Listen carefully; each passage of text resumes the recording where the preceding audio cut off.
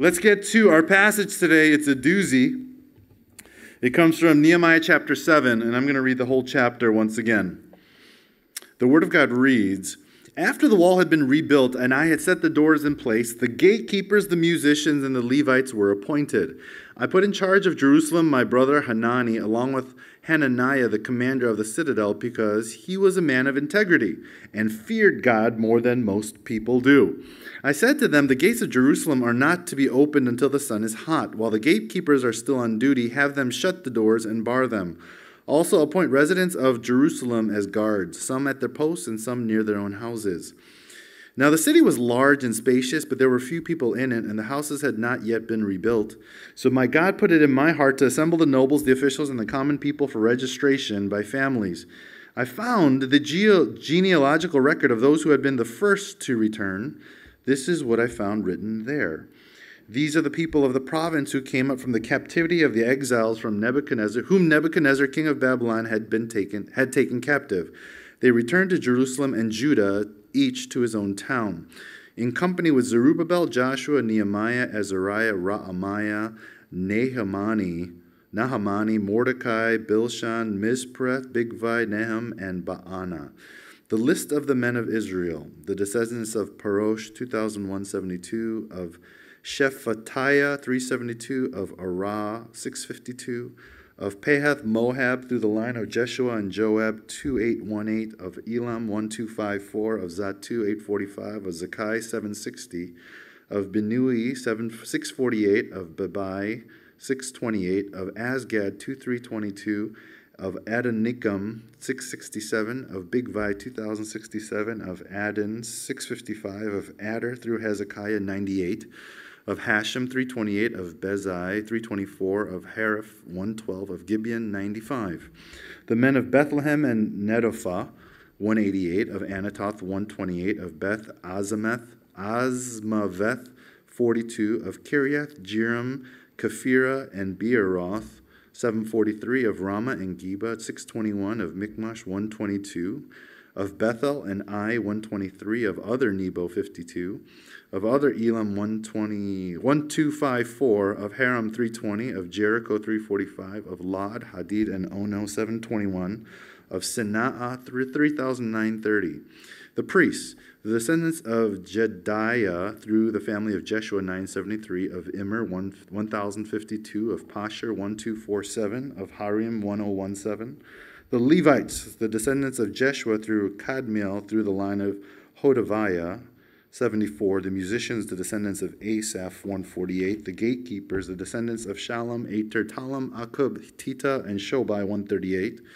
The temple servants, the descendants of Ziha, Hasufa, Tabaoth, Kara, Sia, Padan, Labana, Hagaba, Shalmai, Hanan, Gidel, Gahar, Reiah, Rezin, Nakoda, Gazam, Uzzah, Paseah, Basai, Meunim, Nefusim, Bakbuk, Hakufa, Harsher, or Harher, Bazluth, Mehida, Tarsha, Barkos, Sisera, Tema, Neziah, and Hatifa, descendants of the servants of Solomon, the descendants of Sotai, Sophereth, Perida, and Jaala, Darkin, Gidel, Shephatiah, Hatil, Pokereth, Hazebaim, and Ammon, the temple servants and the descendants of the servants of Solomon, 392.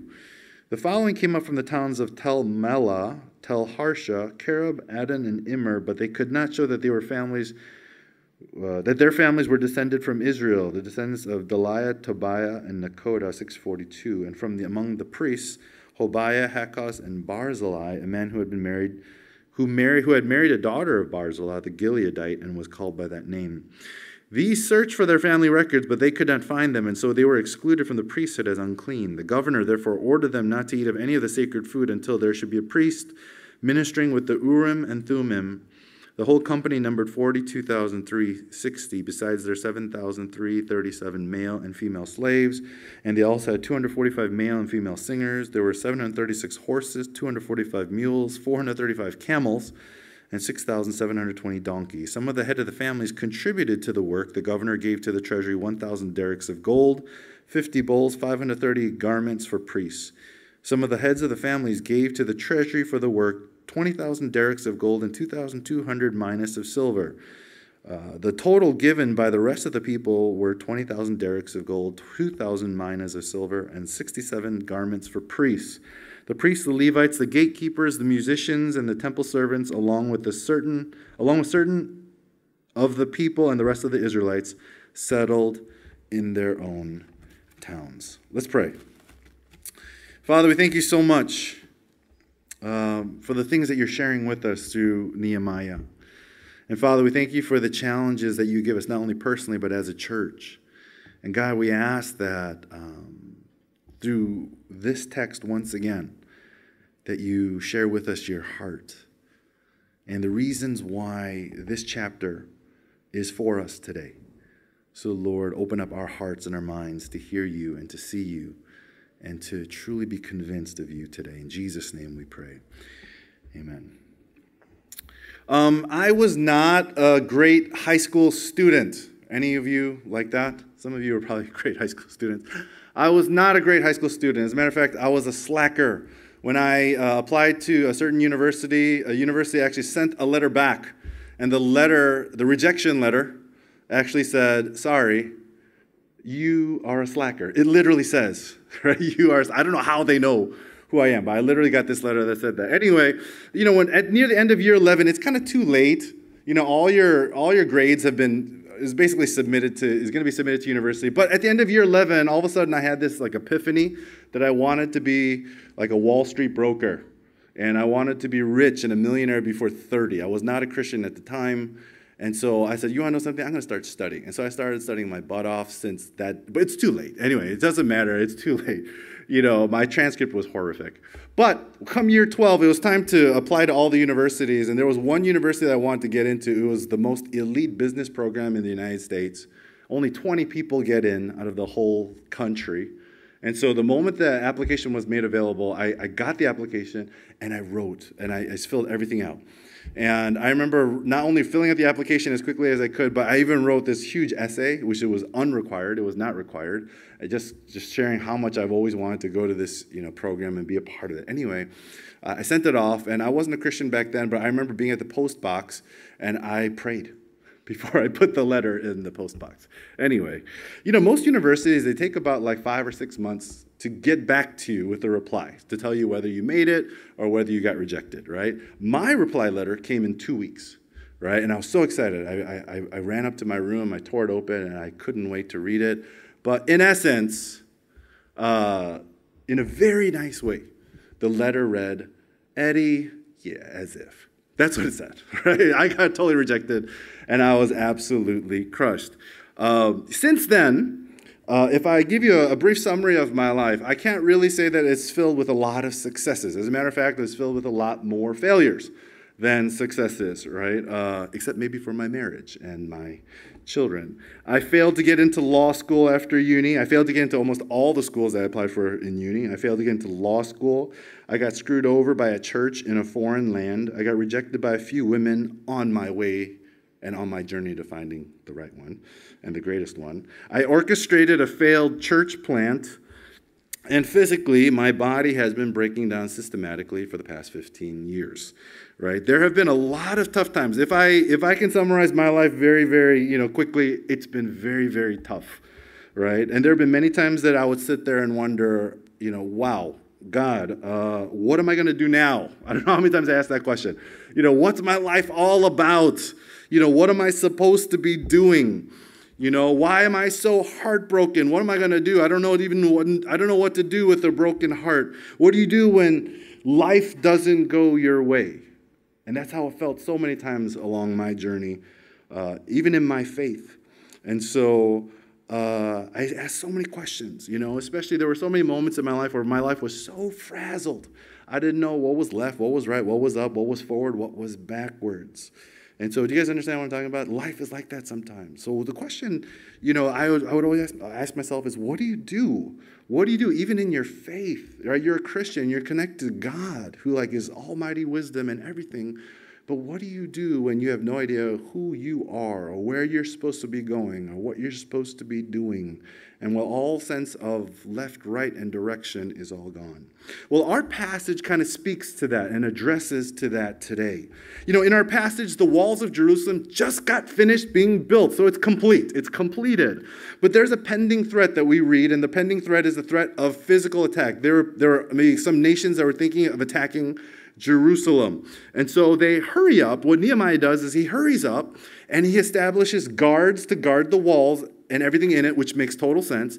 But then the second thing he decides to do is to establish leadership, right? But what we realize more importantly when we look into this passage is that even though the walls of the new city had been built, the people weren't. And that's what he realized. And what I mean by that is this. For almost 100 years, if we look after, from when after these walls were been built, if we look back in the previous 100 years, what we discover is that most of these people who helped build these walls were slaves for the past 100 years. Many of them grew up in various lands. It wasn't just in one city where everyone came from. They grew up in various lands. Many of them had either forgotten God or never really knew God for their whole lives. So therefore, they never knew what it meant to be a Jew. They never knew what it meant to be a child of God. And so Nehemiah realizes when he looks at them that yes, the walls may have been restored, the city of God may have been restored, but the people of God have no idea who they really are. So, what do you do next? How do you build people up to realize who they are, right? How do you build your life back up? How do you build your faith back up when you don't even know who you are? How do you guard your faith from pending attacks when you're confused about who you are? How do you break through these challenges? How do you start over again? How do you recapture the essence and the passion of following after Jesus, even when you felt like for the past 100 years that God may have abandoned you or disappointed you? Right? And the answer is we need to return to who God says that we are and who God declares that we are. And our passage here says that there are three things that define who the people of God are, right? And those three things are what we need to anchor ourselves in those moments that we are really in search for who we are during those challenging times. And the first is this: worship. All right, verses 1 and 2 says this: Now when the wall had been built, I had set up the doors, and the gatekeepers, the singers, and the Levites had been appointed. I gave my brother Hanani and Hananiah, the governor of the castle, charge over Jerusalem, for he was more faithful and God-fearing man than many. I use the ESV there because I like the vocabulary better. But who are the first people that Nehemiah puts in place, right? What he realizes is if we're going to help our people realize who they are and who God declares them to be, not only am I going to put guards to guard the city and to guard homes, but the first thing I'm going to do is I'm going to set up leadership. And it's very, very interesting who he decides to let up, who he decides to put up. Who are the first leaders he establishes, right? What's interesting is that the ESV says the first group of people that he establishes are singers, right? The NIV says musicians, right? And what you realize when you look into this passage is that these are not just the most talented people there. He didn't just choose like the most talented singers among the Jews, but he chose the people who specifically dedicated their lives to worshiping God in the temple. They were born to do this. This is what they always wanted to do. This is what their whole life was about. People who worship God in the temple, people who sing for God. And he established them first. The second group of people he establishes are the Levites or the priests. Why? Their job was to teach people what Scripture said. Their job was to help people live out the Word of God and be a model of the Word of God. The third group that he decides is to establish is Hanani and Hananiah. And the reason why these men were chosen, specifically Hanani, was because it says that they were faithful in character and they were more God-fearing than any other men. So the question is, what do these guys all have in common?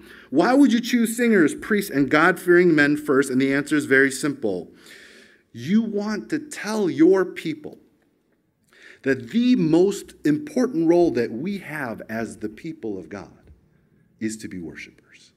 That's it, right? And you wanted these leaders to set that living example in front of everybody first. That's exactly what God wants from us. Worship is simply giving glory to God. And when we choose to do that with every moment of our lives, that's what pleases him. Nehemiah wanted these people to live their lives in worship. That's why Ezra came back. We talked a lot about that in Ezra. That was the whole purpose of coming back, to establish a community, to establish a church where the worship of God was central, where it defined.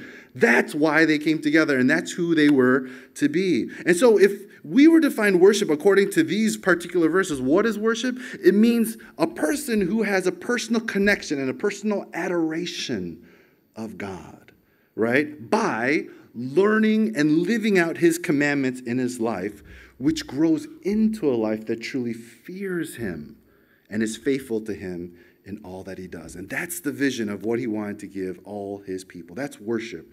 And Nehemiah knew that this is what pleased God the most. We talked about worship a lot in Ezra. If you need a refresher on worship is about, what worship, a life of worship looks like, review the sermons from Ezra. It's all there. But in the context of today's message, this is what I'd like to say about worship.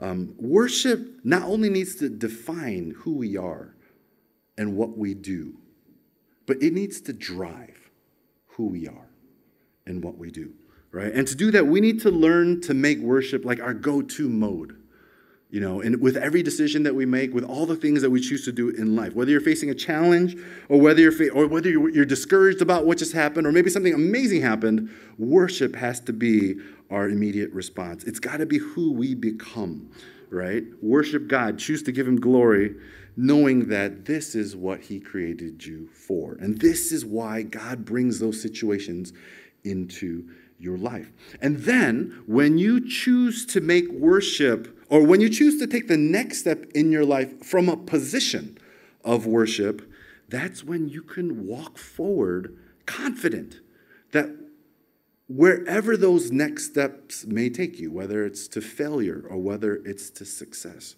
you can be confident not only that God is with you, but that everything that you just did will be used to make him great and to bear fruit for his glory, right? You know, last night we had a CG leaders meeting, and it was pretty great. Like with everything, there were 20 of us that were gathered at my house, and you know, we were in a circle, and we just kind of shared. Every leader and co-leader shared like the great things that God was doing in their CGs, and even some of the challenges that we were all facing together. And it was just a wonderful time. I think every person who came just felt encouraged, felt like they were all in the same boat together, struggling for the same things, and it was absolutely wonderful. But I think for one couple that I talked to, I felt like it was even greater. The night was even greater for this couple. And I was talking to Nathan and Vicky. You guys all know Nathan and Vicky. They're like the pillars of our ministry. And what they were saying was pretty amazing. They were saying, Eddie, it's yes, what they all shared was amazing and great. But just the fact that there are 20 leaders sitting in this room together, struggling to do God's work together, just that picture alone is the blessing, which is so true. Right? Sometimes we lose sight of stuff like that. And the reason why it's so significant, the reason why that statement was so powerful is coming from these guys. These guys were the pillars, you know, of our ministry who fought during those lean years. There were a lot of lean years a few years ago. And they were the ones that were fighting every single day. They were the first-hand witnesses to all of our ups and downs, all the successes and all the failures of our ministry. But through it all, they serve and they continue to serve. Why? Because they're worshipers. That's it, you know? They walk in confidence that in all their efforts, no matter how it turns out, God is going to use it one day to bear fruit for his glory. And we see it all here. And that meeting was proof of it, you know. Nathan and Vicky, should we give them a hand? Did we ever recognize you guys?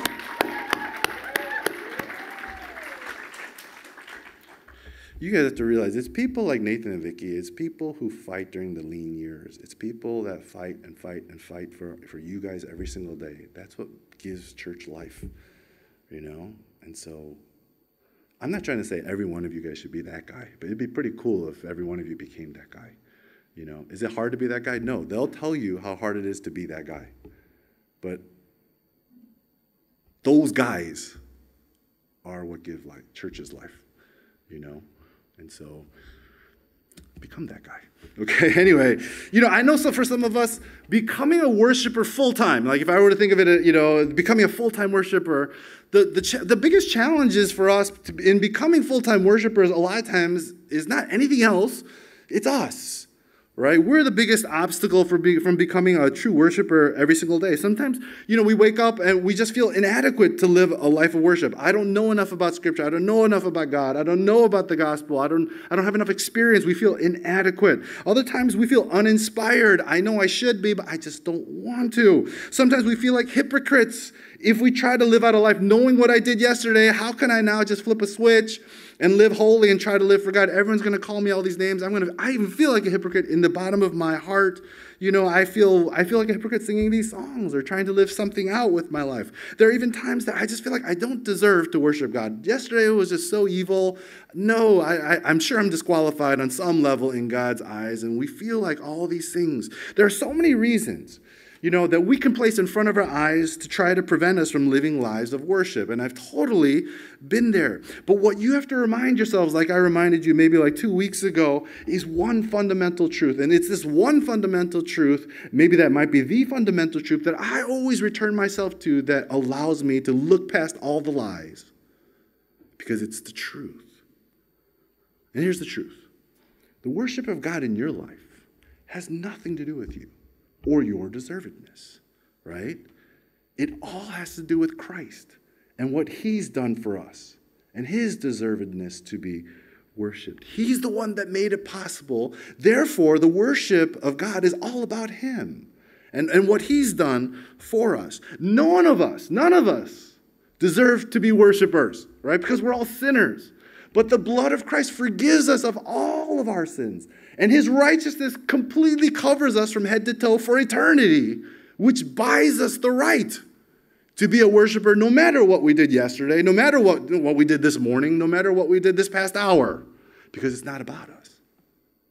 But it's all about what he did for us upon the cross and the resurrection 2,000 years ago. And because of that, we can be a full-time worshiper all the time because of what he's done. We can always come back to God again and again and again and again and find forgiveness in him again and again and again. Not because we deserve it on any level, but because Christ died completely for us on every level. And we're forgiven on every single level. And his love for us has never changed. And every time you come back to Christ, every single time you come back to the cross, what you discover is acceptance, joy, celebration bursting from the heart of God to embrace you and love you and to remind you that you are a cherished son or a cherished daughter of Christ, that you are the apple of his eye, and that he rejoices over you day and night simply because you are his. And if that doesn't get you to want to worship him, wow, I don't know what will. And Christ made that relationship possible for all of us, not only to have the moment we met him, but to continue to have every single day of our lives. I've been having this devotional every single day this week. I read this verse, I don't know, Monday or Tuesday morning, and I was blown away. Okay, I don't want to say it's rare that I get blown away by verses, but this was one of those. And let me read it to you. It's from Zephaniah 3:17. I'm going to read the ESV because the wording is better. It says, "The Lord your God is in your midst, a mighty one who will save. He will rejoice over you with gladness. He will quiet you by his love. He will rejoice over you with loud singing." There's a lot of stuff that's going on here, but let's just concentrate. I could preach a whole sermon series on this verse, but let's just look at that last phrase. He will exalt over you with singing. He will rejoice over you with singing. Here's the one question. When was the last time anyone in your life ever rejoiced over you with singing? When was the last time someone looked at you and was so overjoyed by you that they just didn't say, "Wow, I'm so thankful for our friendship," or "I'm so thankful that you're my son or my daughter," but instead broke out in song? Anyone who breaks out in song looking at you is someone who really loves you, who's someone who can't get enough of you. The only time I've ever done that is when I held my child for the first time. I just started singing about him and to him, right? That's what happens when you're like consumed. But what this verse says is that he doesn't sing over us. He sings over us loudly, right? Loudly, which means he's bursting with rejoice over you. Do you understand this? It's absolutely amazing. He's in love with you. You are like the apple of his eye, right? And it doesn't matter what you did yesterday, this morning, whatever. The moment he looks at you, he cannot help but to sing and rejoice loudly with gladness. Who was the last one that did that in your life? I've never had that ever happen. My wife doesn't even sing about me, right? Nobody does, but God does, right? I know myself. She shouldn't sing about me because I'm not that great, but God thinks I am. And he sings over me loudly.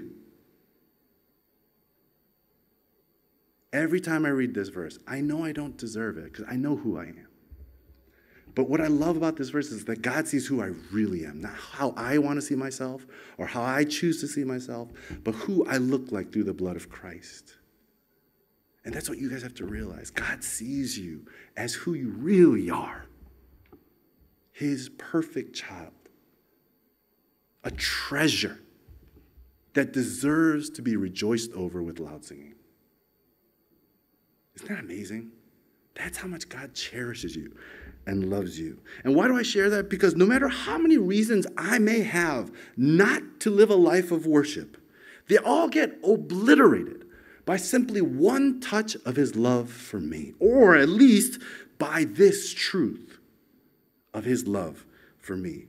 And whatever made me hesitant before now gets replaced by a desire and a drive to make the one who sings loudly over me great. Maybe for some of us, we have difficulty in worship because we haven't spent time with the God who just is in love with us. And maybe that's more of a priority to really living a life of worship. If so, let's do that. Let's re-engage with God himself. His love for you hasn't changed. His forgiveness is always available, right? He's singing loudly over you right now, right? He is. So let him love you. Accept it. Embrace it. Enjoy it.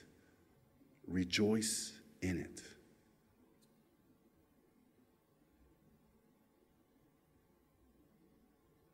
And then, out of that place, live a life of worship, right? Set the singers in place, the Levites, the faithful ones all around you, and let's live a life of worship. And let's let that define who we are and what we are about. Worship. Second thing that defines us is citizenship, right? And I'm not going to read verses 5 to 65 again, but that's what it's talking about. These verses are here because Nehemiah wanted to discover who the real people of God were. And here's the situation. The walls are all built. The text says the walls are all built, the city's all built, but there's not a lot of houses within the city walls, so we need to populate this city. So what Nehemiah decides to do is he decides, okay, what we're going to do is we're going to populate the people inside this. The people inside the city of Jerusalem are only going to be real Jews. Okay, that's their decision. And so he pulls out this list, right? And the reason why he does is because Nehemiah takes citizenship seriously, just like God does. The thing is, I'm not sure if we in our country take citizenship seriously. Are you as an Australian, do you guys take citizenship seriously? Did you wake up yesterday like, today's voting day. Oh, can't wait. Because I'm an Australian citizen. I'm an American citizen. I'm a dual citizen. Anyway, I don't know. Anyone wake up like excited to exercise your Australian citizenship rights by voting yesterday? Anyway, I don't know if any one of us are that proud to be a citizen of this country. Not because the country's bad in any way, but I don't know if being an Australian citizen has any bearing upon my life today. I don't know if citizenship has that much of a bearing. The only time that I ever felt that when I was 18 years old, growing up in America. So in America, if you're 18 and you're a male, you have to, when you turn 18 on your birthday, you have to walk into your school office, and they make you sign this form. And the form you have to sign by law, you have like a few months to sign this form, is basically it's a commitment to say that if our country ever goes into war, that you volunteer yourself for the selective service, which is the army, and you promise to fight in the war for your country. And so I went into the office that day, and I don't know what it was. I was 18 years old, year 12, and I was in this whole like make love, not war phase, right? Peace and everything, that kind of stuff. I wore peace symbols, that kind of stuff.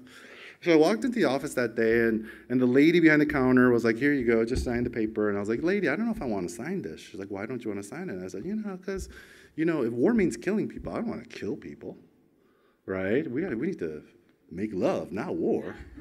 And then she's like, but, what if those people that you want to love attack us, like they did at Pearl Harbor?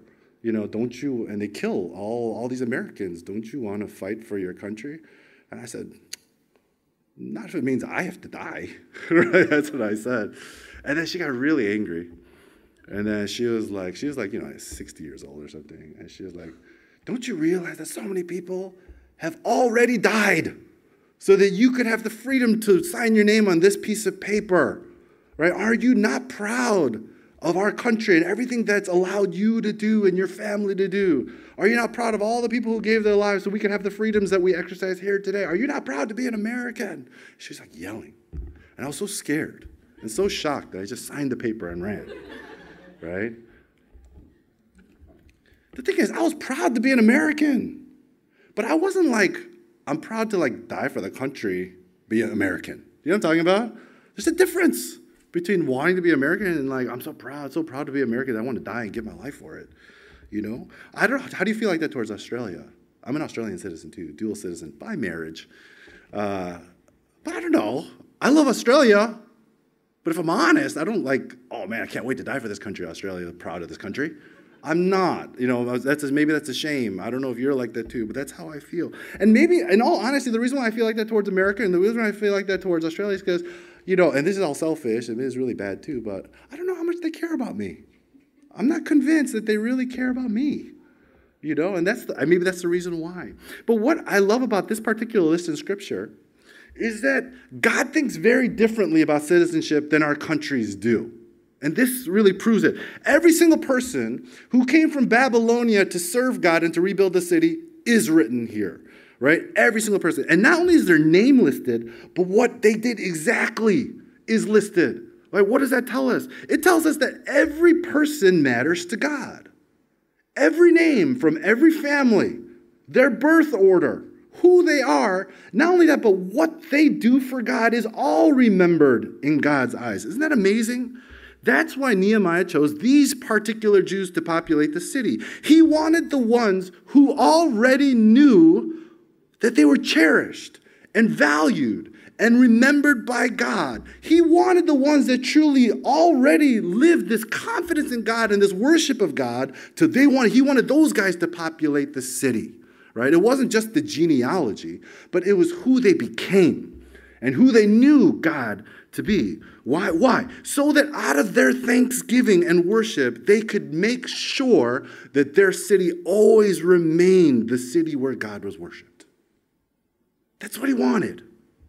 True worshipers glorify God because they know, and they know that they're loved, they know that they're cherished, they know that they're remembered and celebrated by God personally.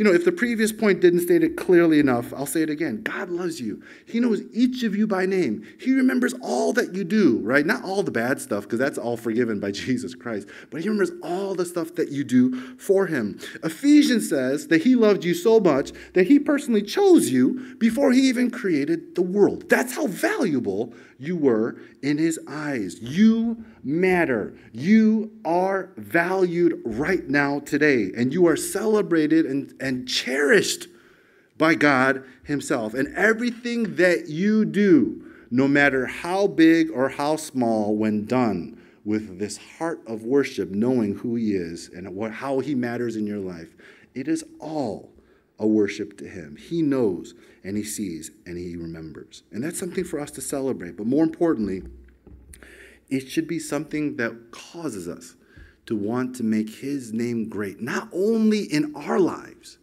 but especially within our world today. That's what it means to be a citizen and an ambassador of heaven, right? You know, I have 2 passports. I have one passport as American, one passport as Australian. But in all honesty, I wish I had 3, you know? I wish the moment you became a Christian, God would send down this passport from heaven, right? Because sometimes we need physical reminders of our spiritual identity. If I had that, every single time I'm in Hawaii, or wherever I'm in a different country, and I pull out my passport, it's oh, it's kind of cool, I wish every single day I had a passport, and when I looked at it, I was oh, that's right, I'm a citizen of heaven. If I even had that, I might think and live differently that day. I wish I had that. But even though I don't have one, what I realized is being a citizen of heaven is kind of like walking into that school office when I was 18. Because, it's one thing when you're at the foot of the cross, you know how loved you are. You know how cherished you are. God so loved the world that he sent Christ to die for us, right? And to redeem us and to save us. We know how loved we are. We know how cherished we are. But the moment we realize that, we also realize in the same breath that we're called to live this life of worship. And what that really does mean is it's the call to give our lives to God, to literally place our lives in his hands so that our lives could be lived for him from this point out. Jesus Christ kind of sums that. He says, deny yourself and take up your cross and follow me. And what basically he's saying is, yes, it won't be easy, but the life that I'm now calling to in light of my love for you is a life that chooses the way of the cross every single day, right? That's what it means to be a citizen of heaven. We are to be the gatekeepers, the singers, the priests, the holy people. And I hope that's something that you choose to embrace and want to live every single day. As proud citizens of heaven, let's live a life of worship. Lastly, it's citizenship. It's membership. Right, verse 70, 72, I'm not going to read it, but it tells us of people who gave generously to build the city of God. And if I can just sum it up, this is what it's saying. I think it's the picture of the local church. Right? People giving themselves generously to one another. Why? For the purpose to build each other up in Christ. And if we all adopted this mentality of coming to church to give ourselves not only to God in worship, and not only to give ourselves to each other in service, but especially in this is the most important one, to be generous to each other with the intention to build them in Christ, then I have no doubt that our church will become the rock that God wants to build everything upon. If you are a Christian and this is your church, please give yourself to it generously. Serve it, love the members, sacrifice, and be generous. We don't have formal membership in our church, but if you commit yourself in this way to FLM, you are a member, right? So be a member of our church. Worship, citizenship, and membership. These are the 3 things that define who a Christian is.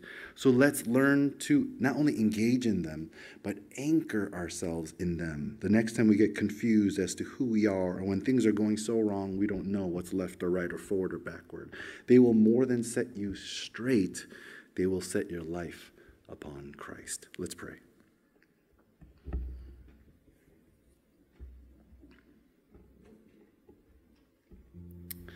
God loves you so much.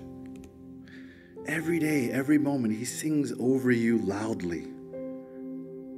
He looks straight into who you are and sees who he's made you to be, and it's absolutely beautiful. It deserves rejoicing with gladness. It deserves singing over loudly. And I want you to let that truth of his love for you cover you today. When was the last time you just sat in that truth and enjoyed it?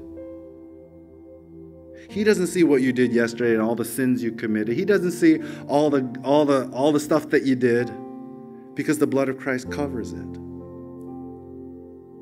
What he sees is the perfected you. The you that he's always created you to be and can be today. And I love that. Let's be thankful that Christ made that possible for us. And if anything, just let yourself enjoy that truth of how much you are loved today, and allow that to proudly turn your life to become a citizen and a member of his church that lives out this life to make him great. Let's pray.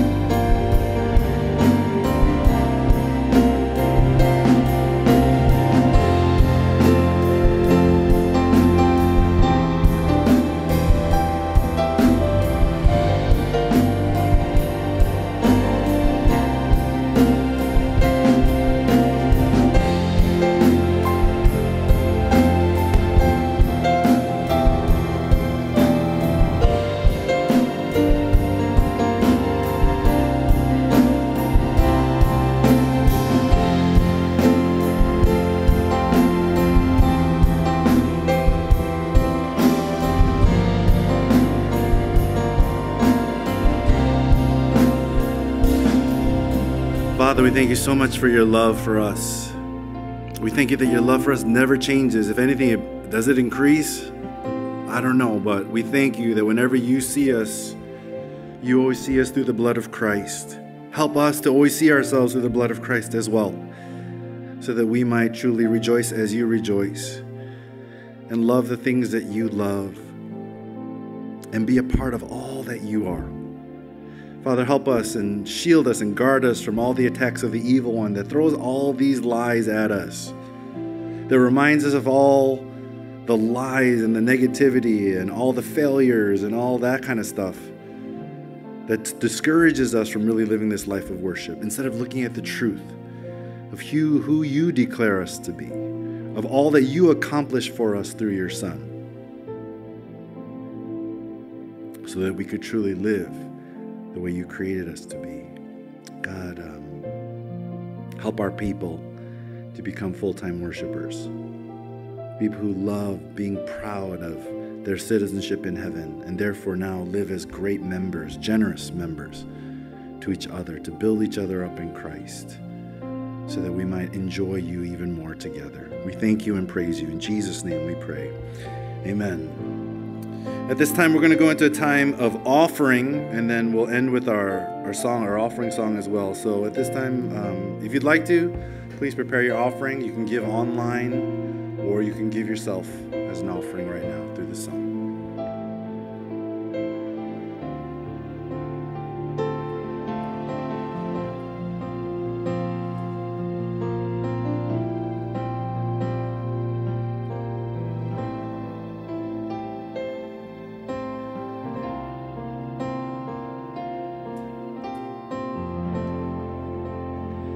Church, let's all rise for the final song.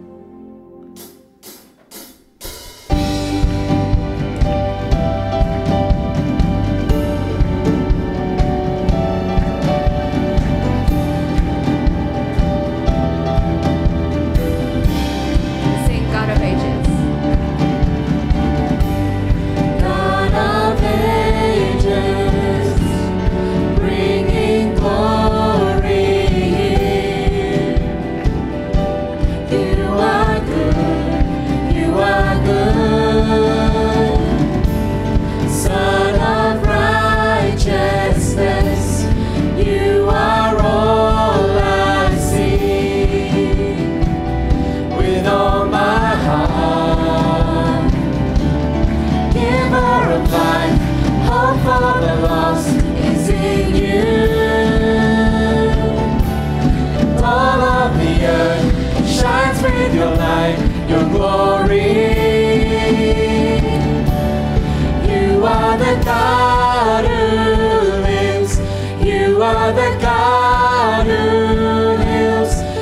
You are my hope, my everything.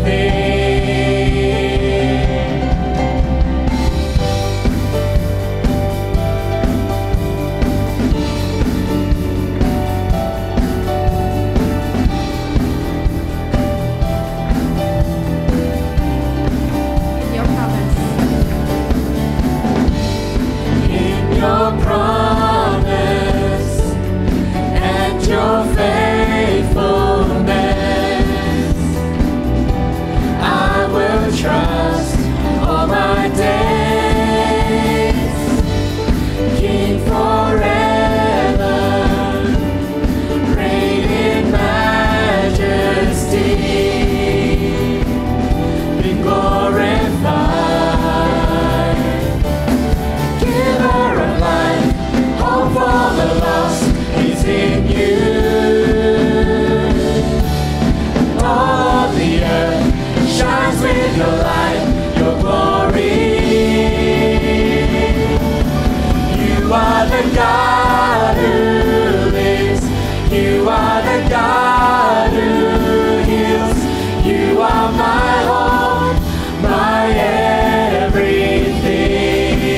everything. You brought salvation to us, offered your peace to the world. You are my Lord, my everything. You are the God who lives. You are the God who heals. You are my hope, my everything. You brought salvation to us, offered your peace to the world. You are my Lord, my everything.